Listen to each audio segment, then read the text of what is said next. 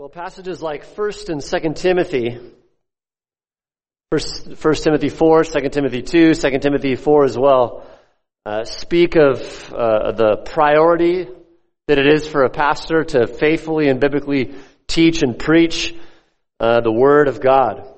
And in doing so, we get to know God. We don't know God savingly through subjective inclinations, through our thoughts, through looking at nature. We know God savingly through His Word. And in doing so, through the hearing and the study of His Word, we get conformed to the will of God. And one of the major things that happens as we sit under the biblical preaching of the Word is that we get equipped in life. And one of the foremost things we need equipping for, and we get equipped for in the preaching of the Word, is for suffering. It's for suffering. You can't get just about 3 chapters into the Bible without hearing and seeing that things in this life are going to be rough. And if you say, well, I haven't encountered that so far, just live long enough, and I promise you will. In preaching the Word, a pastor's responsibility is, in that sense, to prepare you for suffering.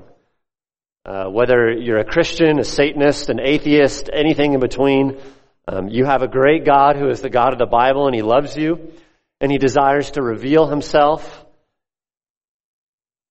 to you from His Word. And you can be equipped for the inevitable suffering, the only answers for suffering that are meaningful, that are objective, that are absolute and true and helpful, and that are eternal, are those from the Word of God. God's Word equips us for suffering. This is one of the great reasons why we need to gather regularly, gather weekly, and schedule our lives and submit our lives to allow God to care for us, and that way that we would sit under the weekly preaching of the Word and the worship of God through His Word, that we would be equipped for suffering. And the book of Ruth is extremely valuable for preparing us for suffering. If you're not here last week, be sure to listen to the introduction of the book as we studied verses 1 through 5.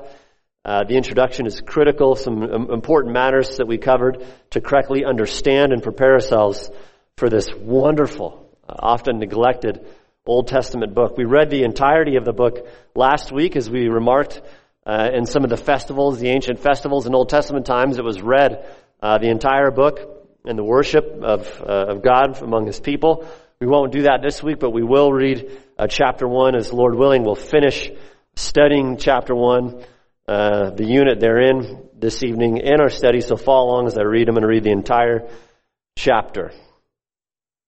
Ruth 1, verse 1. Follow along as I read the inerrant Word of God. Now it came about in the days when the judges governed that there was a famine in the land.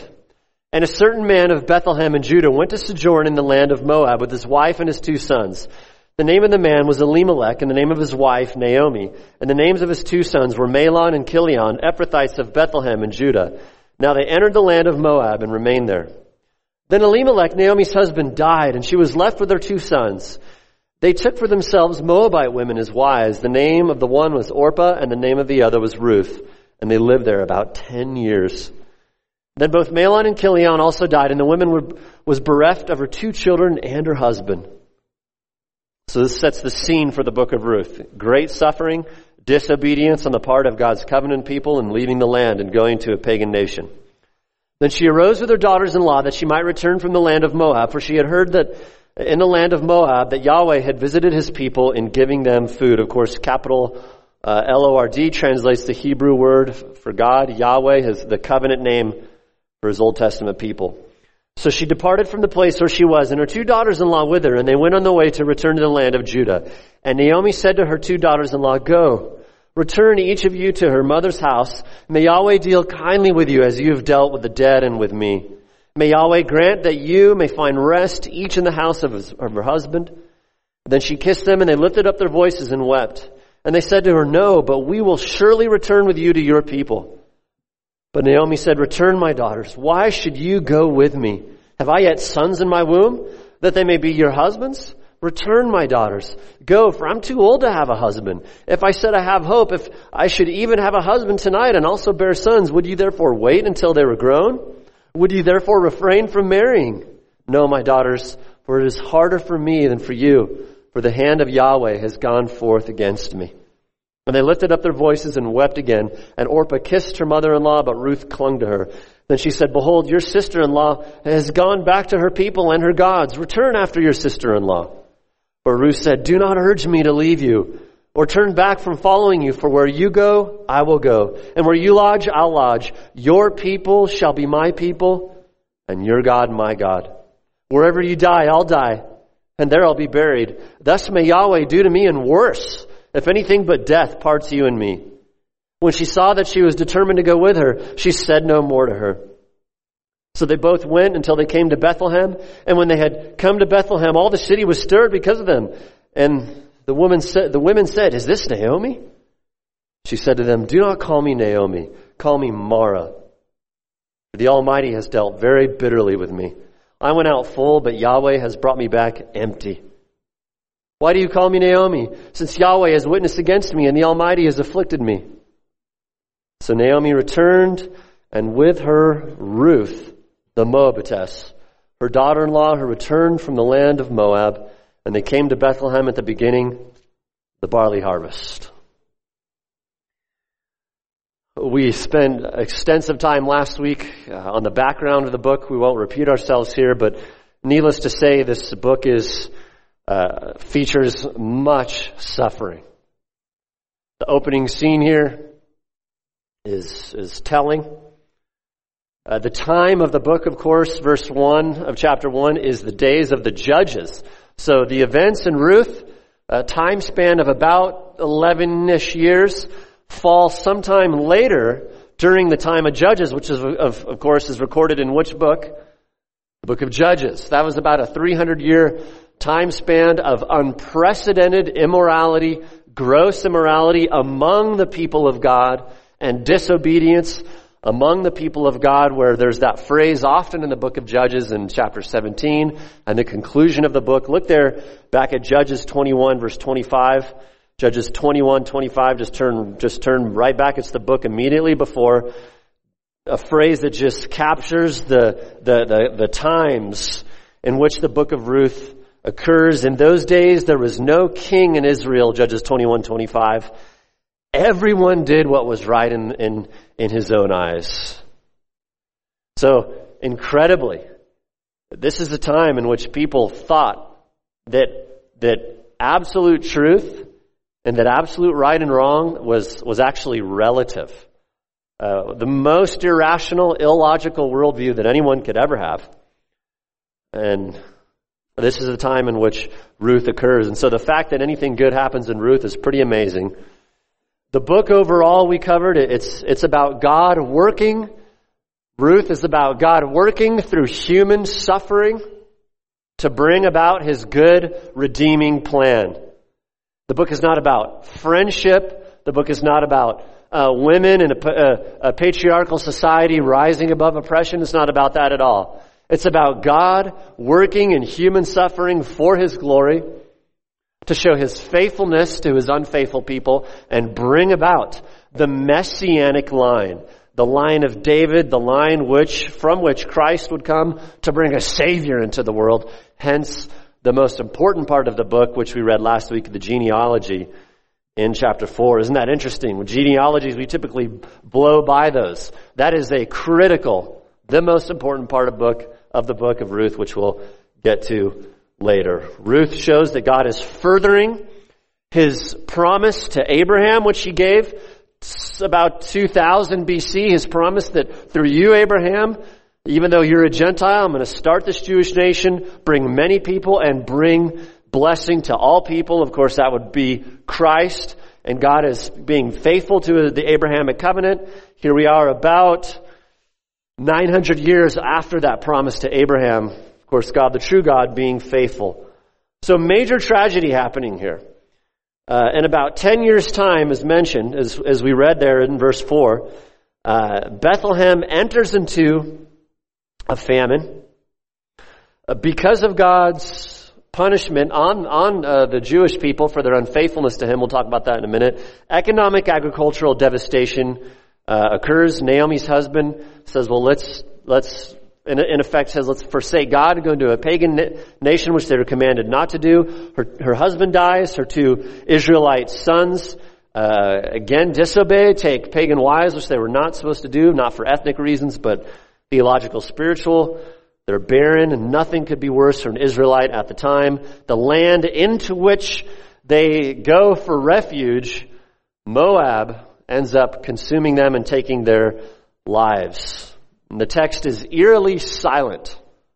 Chapter 1 is, as far as the details of Naomi's tragedy, in the sense of, is this the Lord's judgment? Of course, we studied last week, the Old Testament reader would understand it was. Now the events slow way down in verses 6 through 22, as it becomes clear that Naomi, in a sense, is the main human character of the book. Last week we saw in verses 1 through 5, that though God never abandons his people, sin can have incredible consequences. This week, verse 6 through 22, just sort of a big picture. What are we seeing? We'll put it up here on the overhead. It's also in your bulletin there, just sort of a flyover. In the midst of suffering, God is using his imperfect people to build his perfect kingdom while remaining near to them, while remaining faithful to them.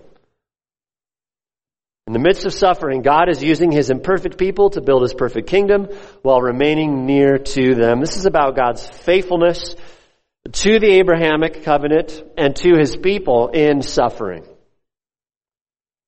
And just some landmarks, as we'll see as we go throughout the text. Our outline again is this. It's five more reminders for tough times. Saw 5 last week, 5 more. This continues to be about God's faithfulness in suffering. Number 1 is this. Number 1, God will never abandon his people in their suffering. God will never abandon his people in their suffering. Whether it's self-inflicted suffering, as in a sense it was tragically for this family, or it's not, or it's partially self-inflicted and partially something else, whatever it is, God will never abandon his people in suffering. We see this in verse 6 through 7. Look at verse 6. Let's get right into the text here. Then she arose, the widow Naomi, with her daughters-in-law, that she might return from the land of Moab, for she'd heard in the land of Moab that Yahweh had visited his people in giving them food. Now, remember, Deuteronomy 28 is critical to correctly understanding the book of Ruth, the whole Testament, the whole Bible for that matter. Deuteronomy, probably one of the more important books in the entire Bible to rightly understand, Old and New Testament. Of course, the writer of Ruth assumes you understand the previous 7 books, which is a very reasonable assumption. Deuteronomy 28, a reminder of what we saw last week. This is the Mosaic covenant. The Mosaic covenant God makes with his people after he redeems them. God says, look, now it shall be, since they are God's people, great responsibility comes with that. There is always great responsibility that comes with great grace, and the same is true today. God says, now it shall be, if you diligently obey Yahweh your God, being careful to do all his commandments which I command you today, Yahweh your God will set you high above all the nations of the earth. Notice the if there.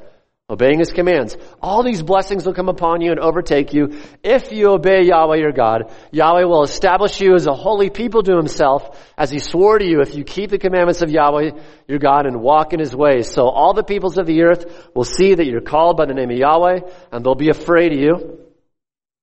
Next slide there. Yahweh will make you abound in prosperity in the offspring of your body. It's a very tangible prosperity promises here. Your kids will do well, the produce of your ground, the economy will be well. Verse 12, Yahweh will open for you his good storehouse, the heavens, to give rain to your land in the season, and to bless all the work of your hand. And you shall lend many nations, but you shall not borrow, and on, many, many more blessings, contingent upon their obedience as God's people. However, there were also many curses if they were to disobey. But it shall come about, if you do not obey Yahweh your God, to observe to do all his commandments and his statutes with which I charge you today, that all of these curses will come upon you and overtake you. And the rest of Deuteronomy 28, lots of very graphic, disturbing things that will happen. For example, verse 23, the heaven which is over your head shall be bronze. The earth which is under you, iron, the Lord will make the rain of your land, powder and dust. From heaven it shall come down on you until you are destroyed. So, and again, in these agrarian societies, this is about 1500 BC when this is given. The whole economy, the livelihood, the village, the nation depended upon rain and sun and the crops. So some critical contingencies given here. There's more in Deuteronomy 28, but this is behind what is happening in the book of Ruth. Critical to understand this.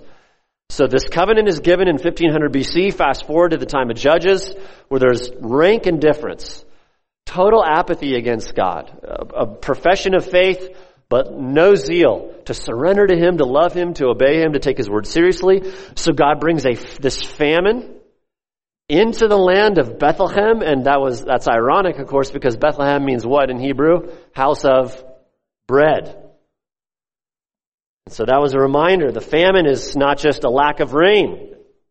It's a lack of zeal for God in different hearts. So God is staying faithful to His word in Deuteronomy 28. Elimelech, the leader of this family, of this Israelite family, disobeys. They were to stay in the land. They leave the land. Very pragmatic. Remember, Elimelech is sort of thinking, I understand that the Bible says this, but I got to think practically. It's just too hard with the kids and with the job and with all these problems. And I understand that would be ideal, but I got to think realistically. And instead of trusting the Lord, he trusts his own reasoning and leaves the land. And that doesn't work out very well for him. He dies, not incidentally. His two sons die, not incidentally either. And so Naomi is heading back to Israel, a major shift in the story. She's been there about 10 years, lived through seasons of unfaithfulness to God and her family, loses her husband. The Moabite widows are childless, which was God's judgment, as we saw in Deuteronomy 28. But sadly, that tragedy didn't move her to say, you know what? We've been unfaithful to God. We should return. We've brought a bit of this tragedy upon ourselves. Time to return. Sadly, it seems that tragedy didn't bring repentance. It's hearing that there is bread now in Bethlehem. This reminds us of something important here. That hitting a low in life is not enough always to save a person. She is at an incredible low. And sometimes we'll say, well, that person just has to hit rock bottom and then they'll do what makes sense and turn back to the Lord. Not always. Because we're not saved by our circumstances.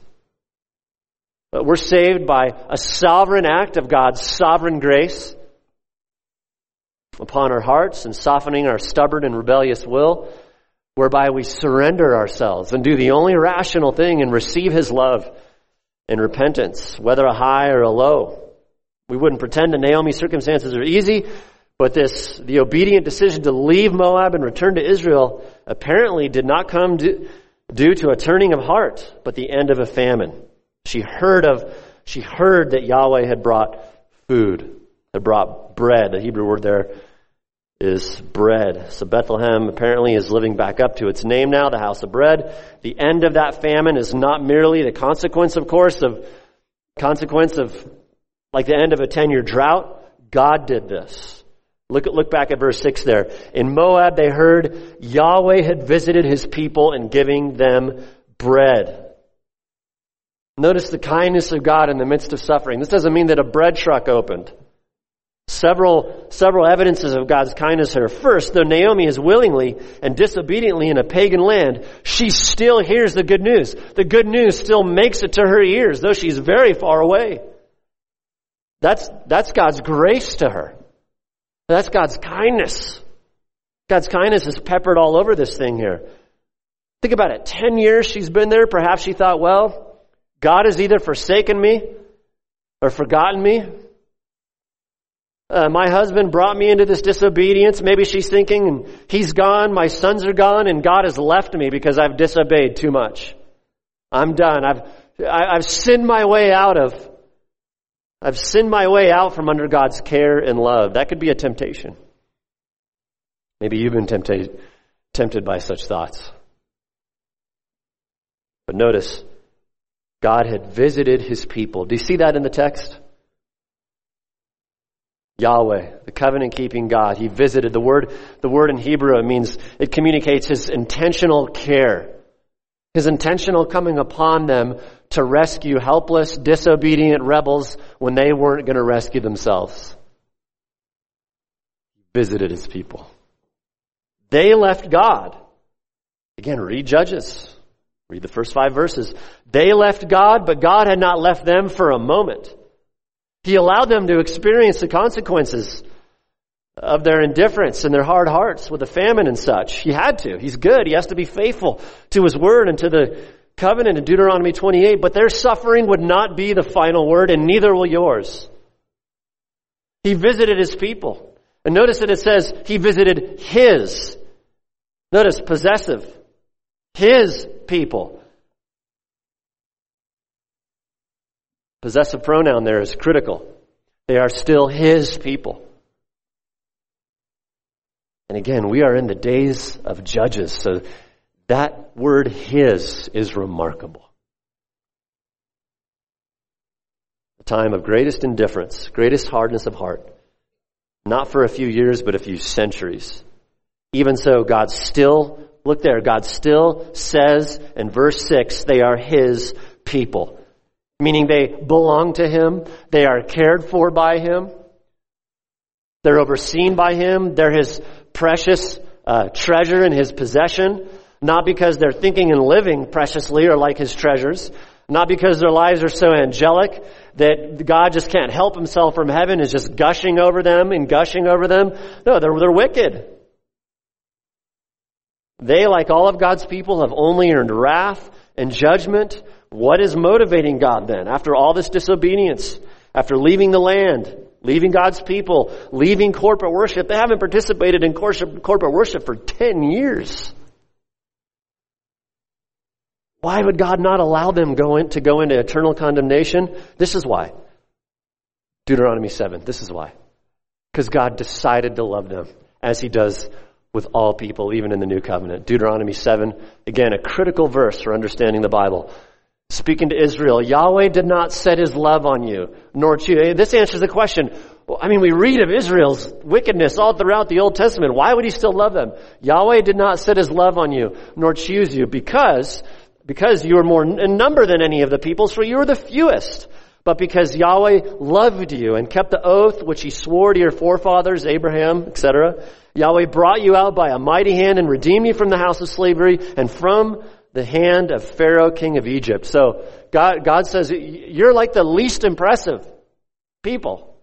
Don't think you're the most impressive. You're the least impressive. Even so, God decided to elect you and predestine you. That's how it always has to be with God's people, lest grace could ever be anything else but grace. That's what grace means. Ephesians 1, 4, and 5, it comes into the New Testament. Furthermore, a little bit later in Deuteronomy 9, God's wording here is just goes straight to the point. God says, look, do not say in your heart, when Yahweh your God has driven them out before you, again, all the people he was going to purge from the land of Israel, don't say, because of my righteousness Yahweh has brought me to possess the land. But it is because of the wickedness of these nations that Yahweh is dispossessing them before you. It is not, in case you didn't hear it, notice how many times God repeats himself to make sure they understand that grace is always electing, persevering, eternal grace. Verse 5, it's not for your righteousness or the uprightness of your heart. It's not because God would look down the sands of time and see that you would choose him. It's not because God would be moved by some future morality of yours. In other words, this is what verse 5 is saying, not that at all. But it is because of the wickedness of the nations that Yahweh your God is driving them out before you in order to confirm the oath or the promise which Yahweh swore to your fathers, to Abraham, Isaac, and Jacob. And one more time, in case you didn't get it, guys, verse 6, he says, know that it is not because of your righteousness, your morality, anything good in you, anything that you would ever do or think or decide, in other words, that Yahweh your God is giving you this good land to possess. And it says, for you are a stubborn people. He says at the end there. Ouch. He says, for you're a stubborn people. Is there anything in there that communicates the idea that God deciding to save someone depends on them? No, it's in spite of them. You're a stubborn people. Don't say it's because of your uprightness. It's because God is a God of grace. This is what grace means. God makes the sovereign choice, and he'll no more change his sovereign choice on his electing people than he'll start not being God. And you need to know that in your suffering. And you need to know that in your hardship. That God will not abandon you and not leave you to the devils, though they will bite at you and tempt you and do great damage. And much of which you won't fully understand, like Job, until you die and read the book about you, proverbially speaking. When God chooses a people, God will never unchoose a people because God will never ungod himself. It is all grace. This is what grace means. God decides to select an unworthy and even an unwilling people for himself, so that grace is all of grace. Romans chapter 4 teaches, Romans chapter 9, Romans 10, Romans 11, Ephesians 1, Romans 8, 29 and 30, etc. This is what grace means. God chooses to be faithful to those who are not so much all the time. People like me and you. For that reason then, back to Ruth 1:6, it says that Yahweh had visited his people. God is a people now, and God had a people then, has a people now. The people this side of the church, this side of the cross, is called the church. 1 Peter 2:9, we're a chosen race, he says. When God thinks of his people today, be sure you are included in those people. You'll remember from Matthew 19 at the end there, Jesus says, well, it's actually impossible to be saved. Meaning you can't do anything. With man, it's impossible. But with God, it is possible. Well, then how do I get included in on the people of God? You can always ask. And Jesus says, those who come to me, I won't turn anyone away. He's a good, sovereign, merciful, forgiving God. Well, there's more mercy all over this verse.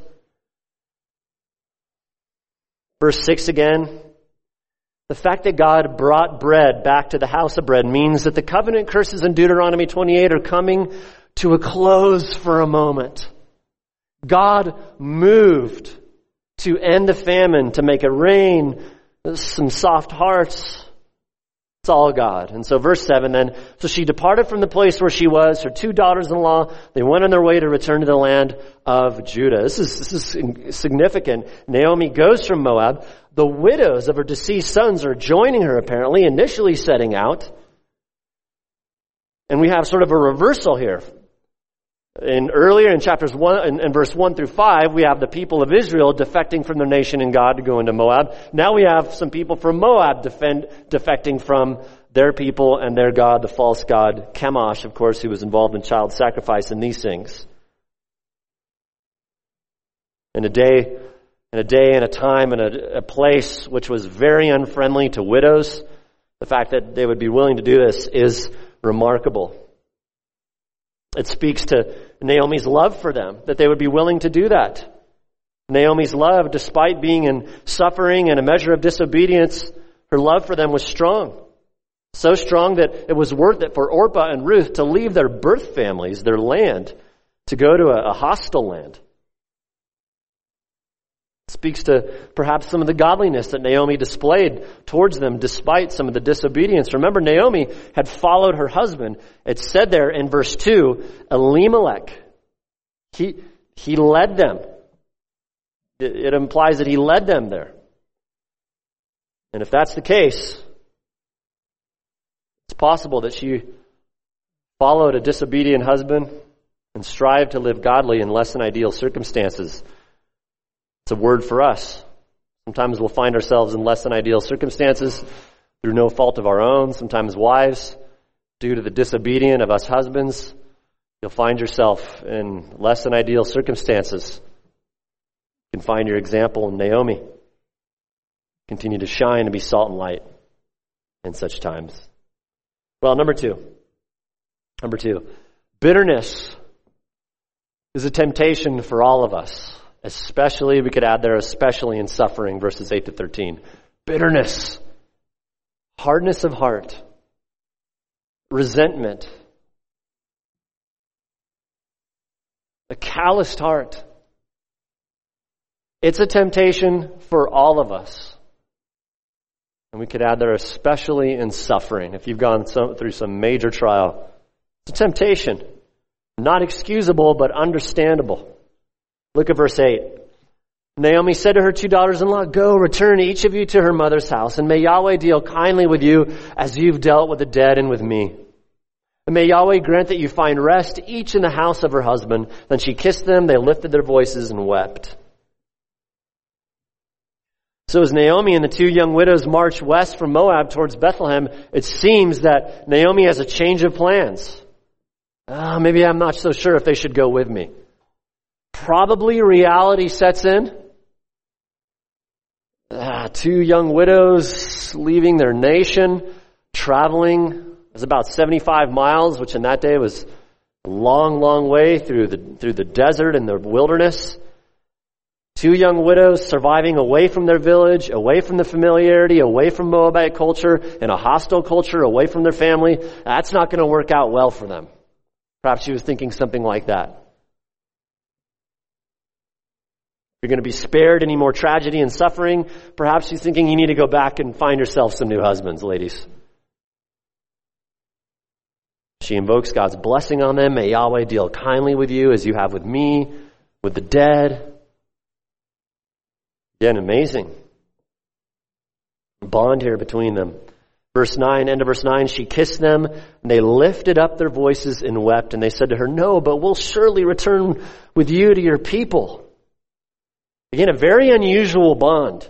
And this is sort of a brief shining moment in a period of great darkness between two very hostile cultures, Moabite and Israelite culture. Shows what the grace of God can do. Look at verse 11. But Naomi said, "Return, my daughters." She says to him, "Go, return," about 4 times. "Return, my daughters. Why should you go with me? Have I yet sons in my womb that they may be your husbands?" Again, you see that in many senses in these days, whether it's good or bad, that the livelihood of ladies often depended on a husband, a living one, of course. Then she says, verse 12, "Return, my daughters, go. For I'm too old to have a husband. If I said I have hope, if I should even have a husband tonight and also bear sons, would you therefore wait until they were grown? Would you therefore refrain from marrying?" "No, my daughter," she says, "for it's harder for me than for you, for the hand of Yahweh has gone forth against me." So the words finally come out of her heart, right? She has suffered much. And it's been hard. Whether it was her husband's fault, a little bit of both, some mixtures, everything in between. It's been hard. The Hebrew word here that's translated harder in the NASB, it's the word for bitter. The idea is something like this. It could be translated, I am much too bitter for you, she says. Not only am I unable to give you more husbands physically, but spiritually I am too bitter. It is best for you to just leave me. And skip down to verse 19 real quick. Verse 19, look there. "So they both went until they came to Bethlehem, and when they had come to Bethlehem, all the city is stirred. 'Is this Naomi?' She said, 'Don't call me Naomi. Call me Mara, for the Almighty,' or Shaddai, 'has dealt very bitterly with me. I went out full, but Yahweh has brought me back empty. Why do you call me Naomi, since Yahweh's witness against me, and the Almighty has afflicted me?'" 10 years she's been gone. First interaction with these people. And there's no like, "Hey, great to see you. We've missed you so much." It's just, "Why are you calling me Naomi?" That's your name, isn't it? But at this point, she cannot bear to be called Naomi, because in Hebrew, Naomi, it has the idea of like my delight, delightful. says, don't call me Delight anymore. Call me Mara, which means bitter. She is in the gall of bitterness. At least she admits it. We can't excuse her sin, but it is understandable. Perhaps she's bitter at her husband for leading her into Moab with consequent suffering. She's bitter at God, of course, because she believes the truth, though. Notice that here. God is sovereign over suffering. She knows that. Ecclesiastes 7:14, Lamentations 3, Habakkuk 3, many other. She knows the curses of Deuteronomy 28. This is no accident. Bitterness, a word on bitterness. With every hardship and hurt we encounter, there's the potential to wake the bitterness monster. And he is a very light sleeper. Don't think you're above bitterness, friend. This monster can attack even the strongest believers. Even a small scuffle in life, it's enough to arouse him. Bitterness is hurt incurred from either real or perceived hardship or offense, gone unchecked, allowed to continue by failure to apply biblical principles in thinking to the hurt, resulting in hatred and resentment, whether expressed or not, whether a happy face or a frown. Bitterness is the quick fix for the flesh, isn't it? Dealing biblically with hurt becomes too hard. And so like a spiritual pusher, bitterness offers a quick relief, but it destroys in the long run. Beware. Beware of thinking, oh, I'm not bitter, I'm just struggling a little bit. That usually means you're bitter. Bitter has a wide spectrum. All the way from flagrant murder to just a quiet stewing and you're able to put on a happy face. Don't underestimate its power. It's amazing how easily it can slither into our hearts. Are you continuing to dwell on a person or incident in an unfavorable way? Have you brought up the person or incident perhaps to use it against them? Have you brought up the person or the person to others who don't really need to know the details? Have you quietly enjoyed how others take your side in the matter against another? Bitterness. You're not above it. Neither am I. Are you considering writing off this person? Do you make little distance moves, tangible distance moves? Maybe just less encouragement. Maybe less thankfulness towards them. Or maybe something more.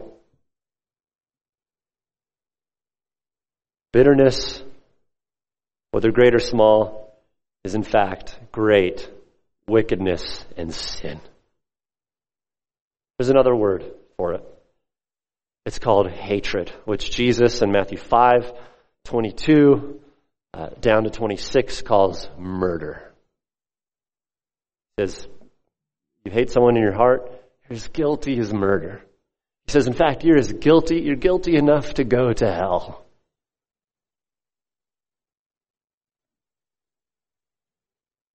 To fight bitterness, we've got to marinate our minds in the Word of God.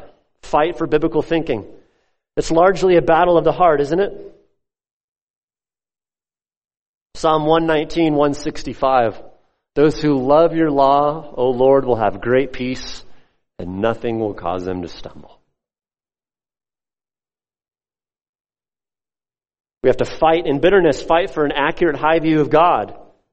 Personal bitterness has much less to do with a person and much more to do with you and God. At least Naomi expresses that. Yahweh has dealt with me in a bitter way. She's still clinging to her faith, though. We'll get to that in a second. Fight for that high view of God. Don't fight for like one side of gushy God. Like, I'm just going to look up all the verses where God says he's crazy about me, but I'm not going to look up the other verses of God about he's holy and how he's righteous and how bitterness is sin. I'm not going to look that up. Fight for a comprehensive, holistic, accurate view of God. He loves you. Also, refuse to separate yourself from the body of Christ during temptations with bitterness. Refuse to separate yourself from people. Easier. It's easier that way. Just like eating a ball of morphine is much easier. It's a much easier way to deal with your sickness than it is to go get an examination and surgery or whatever. Satan wants to divide and conquer.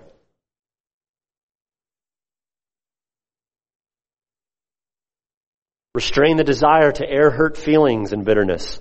Restrain the desire to air hurt feelings. It feels so good, doesn't it? Hurt feelings is the golden calf of our day. It's a whole other sermon. In most situations, sharing how we feel can mask a desire to continue boiling in resentment. Feels so good. It feels so good, especially when others come to partake in our pity party.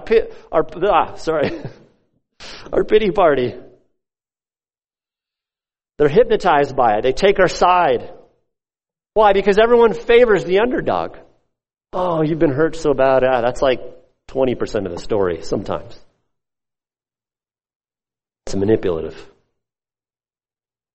Take our hurt to Jesus. Hebrews 4:14-16. Take your hurt to Jesus, but beware. He's not a receptacle for our spiritual vomit. He's not a cosmic psychologist that just wants to hear us spew all our hurt feelings and sin. He gives us grace. Grace doesn't mean continue to permit us to sin, but strength to trust his goodness to repent of sin. Look to Christ's example. If anyone faced understandable temptation to bitterness, it's him. No one in history has ever been so unjustly bombarded with hardship than Christ was in his humanity. Every day, he's the judge. Every sin of the 7 billion people on earth, every second is against him. Yet he remains a sweet, sovereign, gracious Savior. He never sinned for 1 second in bitterness. He died for us.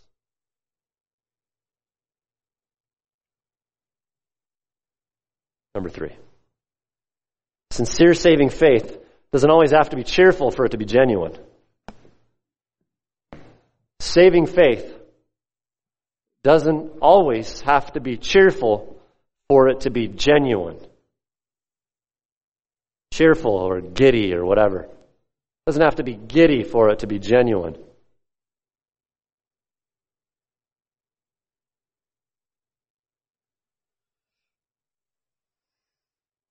To be sure, again, this is not to say that we can give ourselves a pass for bitterness.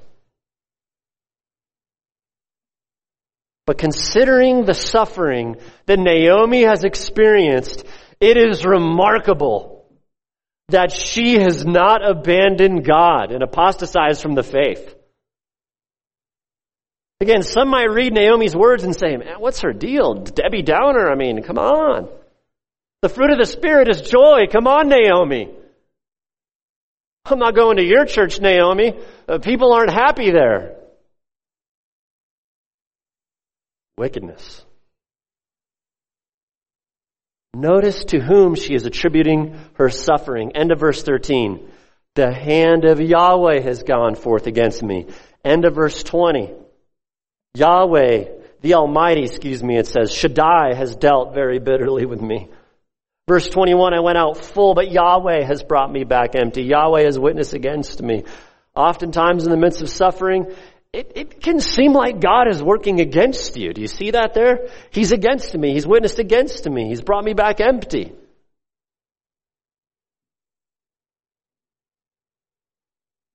Oh, how we need this in our day, a day that worships happiness instead of the God of the Bible.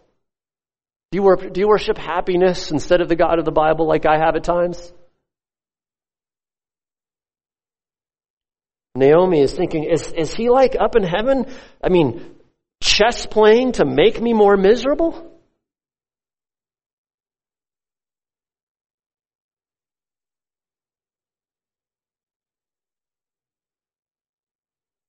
Naomi doesn't know what's going to happen. She doesn't know about chapter 4 or chapter 3 of the book of Ruth. Just like Job didn't know. He didn't know the inner workings of God, what was happening in chapter 1 and 2. And neither do you and I in our respective struggles all the time. We don't always know what's happening. Faith.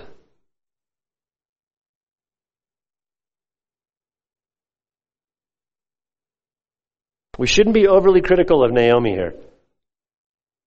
She's in the gall of bitterness. But, she clings to the Lord. She still is, Yahweh has done this. Yahweh has done this. 3 times she mentions it. At least she's not committing apostasy, abandoning the faith and saying, well, I'm just going to go to Chemosh or the Moab religion or whatever else. She's still holding on because God is holding on to her because of Deuteronomy 7 and Genesis 12. It's possible for strong and sincere faith and depression to be bound up in the same soul. Saving faith and deep discouragement and sorrow are sometimes found in the same person. And in our age, we're in an unprecedentedly shallow and discouraging time in Christianity in our nation. We worship happy. We have this golden calf in America, in Christian America, like among the professing Christians, called emotional high. At least like drug addicts are honest. They just say, I just need to get a buzz. In Christianity, we call it God or the fruit of the Spirit. You don't worship that. You worship your feelings. Naomi at least is honest. Seems like he's against me, but I'm still clinging to him. Listen to the testimony of godly men from Scripture. The sons of Korah, faithful men of God in the Old Testament. They say, just listen, Psalm 42 verse 6, oh my God, my soul is in despair within me. These guys were not spiritual lightweights either. Psalm 6:6, David says, I'm weary with sighing. Every night I make my bed swim. I dissolve my couch with tears. The Apostle Paul, regarding unregenerate Jews, he says, I'm telling the truth in Christ. I'm not lying. I have great sorrow and unceasing grief in my heart. And of course, Jesus, Isaiah 53:3, a man of sorrows and acquainted with grief. Luke 19:41 says, when he approached the city, he looks over the decadence and the disobedience of Jerusalem. It says he wept over it. Matthew 5:4, blessed are those who are always giddy. Blessed are those who mourn, for they shall be comforted. May God help our nation. So shallow these days. Sincere saving faith does not always have to be cheerful for it to be genuine or strong and mature. In his helpful book, Depression, a Stubborn Darkness, Ed Welch writes this, quote, it is a myth that faith is always smiling. The truth is that faith often feels like the very ordinary process of dragging one foot in front of the other because we're conscious of God. In fact, if we're constantly giddy, it could be very bad. It could mean we're getting our idols all the time. Could mean we're not saved. Could mean we're spiritually blind to reality, living in a delusion. It could mean we're numbing the real normal sorrows of life with an idol. I'm very concerned about professing Christians who always sort of have a Peter Pan type of giddiness about them and who insist that others need to have likewise. It very well could be, in fact, that they are a Peter Pan. Well, the fruit of the Spirit is joy. Yes. Amen. But the joy there spoken of in Galatians 5 is much more complex and sophisticated than a giddy grin. It's an inward demeanor that is regenerate by the grace of God and savingly believes and rests in the truth that God is sovereign, that the God of the Bible is reigning over all things. Christ reigns. Christ is resurrected. He's bringing all things to the very good end of heaven.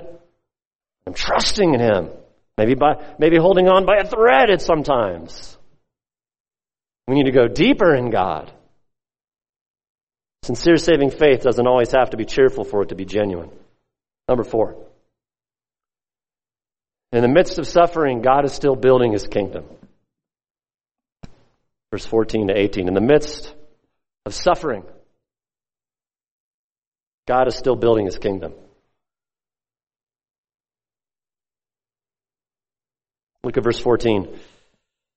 They lifted up their voices and wept again. Orpah kissed her mother-in-law, but Ruth clung to her. Verse 15, then she said, behold, your sister-in-law has gone back to her people and her gods. Return after your sister-in-law. Not the best counsel, Naomi. She's struggling. Orpah went back to Chemosh. Go with her. There's a sense in which Naomi is more pragmatic than wise here. Just go back. Just go get a husband. It'll be easier. Go back to Moab. It's too hard. Life is too hard. Well, look at verse 16. Ruth, so Orpah goes back. Verse 16, Ruth said, do not urge me to leave you or to turn back from following you. For where you go, I'll go. Where you lodge, I'll lodge. Wow. 4 commands from Naomi, at least to return. Ruth will not have it. Why? Because she's just a better friend than Orpah? No, look at the end of verse 16. Your people shall be my people and your God, my God. Wow. You've probably heard this verse read at weddings with good intention, but notice the meaning of them. Ruth has pledged loyal surrender and submission to the God of the Bible, to Naomi's God, who of course is Yahweh, the covenant-keeping, gracious God. And this is no flippant youth camp commitment because of an emotional high. These are the very words before it was written of Luke 9:23, where Jesus says, if you want to be saved, you have to take up your cross, deny yourself, and follow me. Ruth commits to abandon her people. Again, the journey from Moab to Judah, about 75 miles. To get there, you had to descend about 4,500 feet into rugged, the Jordan terrain, and then ascend another 3,500 feet back into Bethlehem. And that's like a 4-day journey. When have you spent 4 days traveling anywhere in the world recently? And these young widows, the lowest in the social hierarchy, widows are the least likely to survive. Leaving her God, Chemosh, this is no small spiritual step, leaving her family, abandons it all because of the kindness and the forgiveness of the true God of the Bible. This is massive faith. This is saving faith. Ruth forsakes all human securities of the day because that's what saving faith is. I'm going to let go of things I can see, touch, taste, feel, smell, and come under Yahweh in faith. I don't know where I'm going. She's never been there. She's never even been to a worship service. Just imperfect Naomi witnessing to her imperfectly. And this is what saving faith, this is how saving faith often happens. Your people are my people. Recall in the Old Testament, uniting with the people was to unite with God. In verse 17, look at this. She invokes a curse on herself. Where you die, I'll die, and there I'll be buried. And she even calls on Yahweh, her new God, to bring curse upon her. Thus may Yahweh do to me and worse, if anything but death parts you and me. Verse 18, when she saw that, she was determined to go with her. She said no more. This is huge. Because in ancient times, the place where a person wanted to be buried was the place was most significant to them. The land of Israel was central to worshiping God. She's all in. This isn't the story of rock-solid, genuine friendship here. Not at all. But a rock-solid God giving a very unlikely Gentile rock-solid saving faith. She can't help it. This is what happens. This is what saving faith looks like. And by the way, your people will become my people. she knows something here. Whenever a person savingly unites to the true God, they will sincerely unite with the true people of God. Always. If a professing believer will not unite with the true people of God, they have not yet united with the true God. God uses imperfect Naomi to bring about salvation. This Moabite has become a believer. Fifth and last, quickly. Suffering is never the end of the matter for those who put faith in God. It may seem like it's going on forever. 10, 11 years here for Naomi. Is this ever going to end? Is this suffering and this season of hardship ever going to end? It's never the end of the matter for those who would simply put faith in God. Look at verse 22. So Naomi returned, and with her Ruth the Moabitess. And so often you've noticed in chapter 1, the Moabite, the Moabitess, from the land of Moab. They want us to see how incredible this is, these two hostile nations. Ruth, the widow, the Moabite, is doing what none of God's people should have been doing. And notice they came of Moab, and they came to Bethlehem at the beginning of barley harvest. Why would you put that verse in there, God? What do we care about the time of the harvest? That's just incidental. It's not incidental. There's a harvest in the land of bread, meaning God has not abandoned them. Suffering is not the end of the matter for God's people. There's going to be a barley harvest, and there's 3 more chapters. I wonder what significance might this barley harvest have for the rest of the book and for you to bring in the Messiah. It's not the end of the matter for Naomi, nor is it the end of the matter for Ruth and her suffering as well, having lost her husband childless. Now, this point is only true for those who put faith in God. If you will not put faith in God, tragically, we must love you enough to say that suffering is the end of the matter, and it's the eternal end of the matter. It's absolute fact. But if you, like Ruth, verse 16 there, will fall on God, the merciful God, the Lord Jesus Christ,